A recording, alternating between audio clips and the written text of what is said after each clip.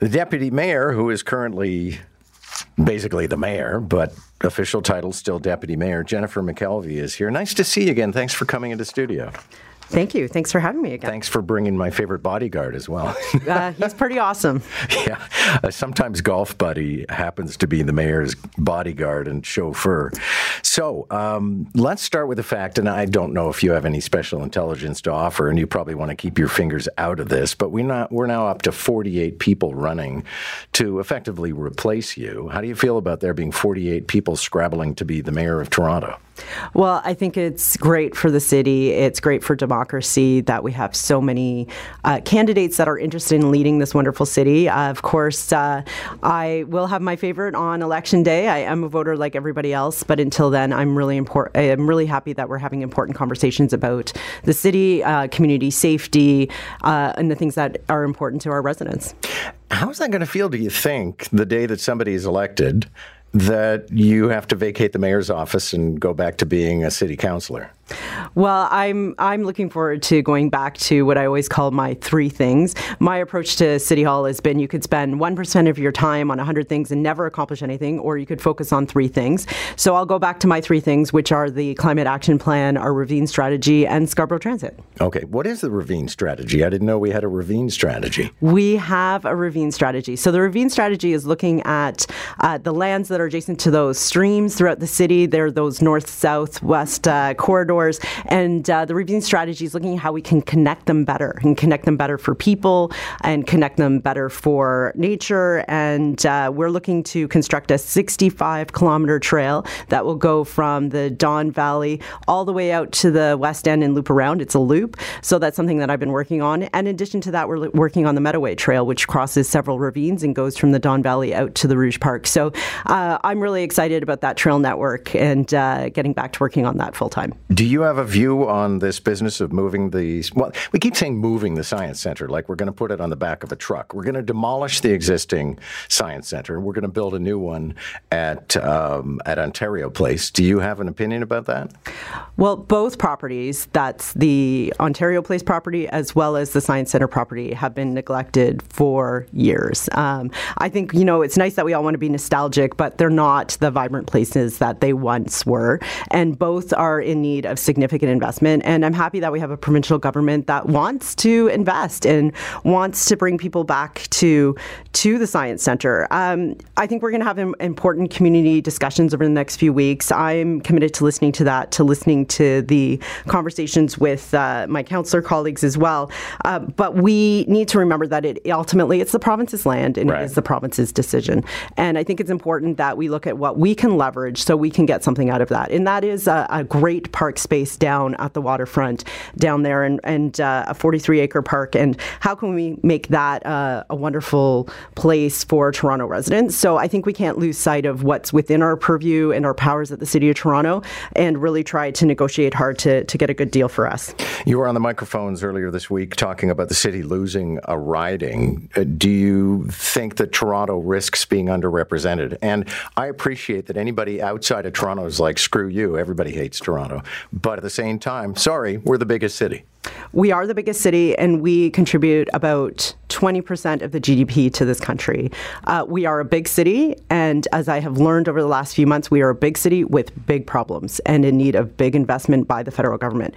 We need to have as many voices on Parliament Hill as we can that are fighting for investment for our operating of our great transit system and also for the operating of our shelters. We have added more than 3,000 shelter beds over the last few years. That costs a lot of money to operate, and it is the right thing to do, but the city has been footing the bill from it. It is not the type of thing that should be paid for from property taxes. It does need investment from both levels of government, and so I think it's important that we have as many MPs as possible on the Hill fighting for Toronto.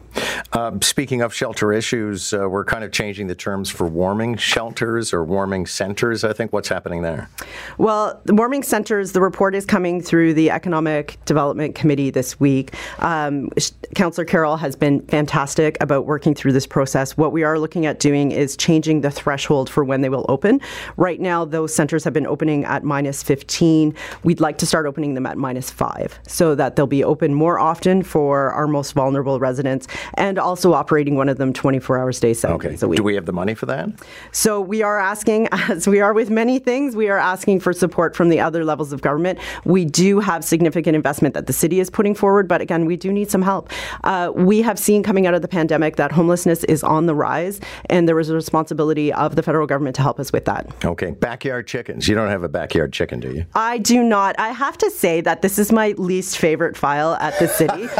It is like unbelievably polarizing. You have the pro hen lobby and you have the anti-hen lobby. There's not a lot of consensus between the two. I think what's important here is we have a recommendation from our Chief Medical Officer of Health. She has guided us well in the past, and so we are smart to listen to her right now. And she's saying right now is not the time to do that with the avian flu and other considerations that are there. Now, does somebody with a backyard chicken get to keep it? It's just no new chickens, or how's this going to work? Correct. That's what's before us is the recommendation. Now, don't forget this is a recommendation, so it has to go through committee and it has to go through council. So the recommendations and what we adopt are never final until they have that council approval, but that is what's before us right now. I have a story in my file this morning about us adding more agents who will try to handle congestion in the downtown. What's that about?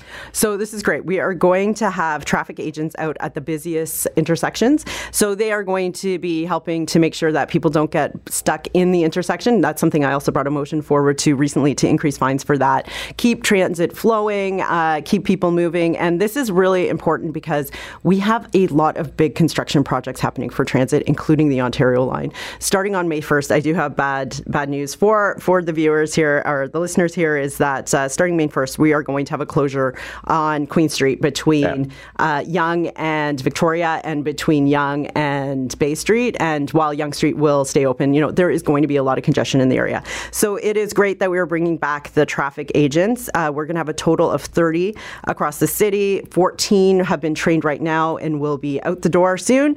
And we'll be complementing that until we have the full 30 online with some Toronto police officers that will be helping out as well. So this is about getting transit flowing, getting people to where they need to go, and also mitigating these big projects we have, the big developments, big transit construction. We are a growing city. We know that, but we need to keep people going where they need to go. Okay, and there seems to be a target now that we want hire cars to be electric vehicles by 2030. How practical is that? So released today on the Infrastructure and Environment Committee is our fleet plan for the City of Toronto. So we are electrifying our fleet. We have some exciting things coming forward. We're going to have our first electric fire truck soon. Really? We have an electric ferry. So we really are recognizing we need to be a leader. In the City of Toronto, we have 60 electric buses right now. It was North America's largest fleet until Edmonton got 61. Thanks a lot, Edmonton, right? So game on is what I say. So we're looking to expand our electric buses, but we also are asking residents to come along on this as well. So we are rolling out EV charger stations. We have great partnerships with Plug and Drive, and I just visited them, I think, a couple of weeks ago up in Vaughan. You can go out, you can drive an electric car, you can learn about the different plugs, you can learn how they work, but they are also offering programs to help Uber drivers and ride sharing programs. So they can go out there as well, they can test the cars, they can learn about it, but we need everybody to step up if we want to meet our ambitious goal to be net zero by 2040. We're talking with Jennifer McKelvie, the Deputy Mayor of Toronto. One last question for you. Some of the things we've been touching on this morning are about seeking funding from other governments. Are we exploring anything in the City of Toronto about revenue generating that doesn't involve Queen's Park and Ottawa? So we are. We'll have a report back on that in July. And we are looking at what are the revenue tools that are available to us under provincial law. But we're also going to ask then, what does a percentage point point of GST look like? What does a percentage point of income tax look like? And I think we have to look at that as well. But we would need to have legislative changes to enable things like that to happen in the City of Toronto. But right now, don't forget that some of the things that would have been easy for us in the past, for example, the vehicle registration tax, the province isn't doing that anymore. So that's not easy for us to do now either. So while that is a tool that's available, it's not implementable. So the July report is going to look at everything that is available, plus what we were not legislatively able to do, but might want to look at.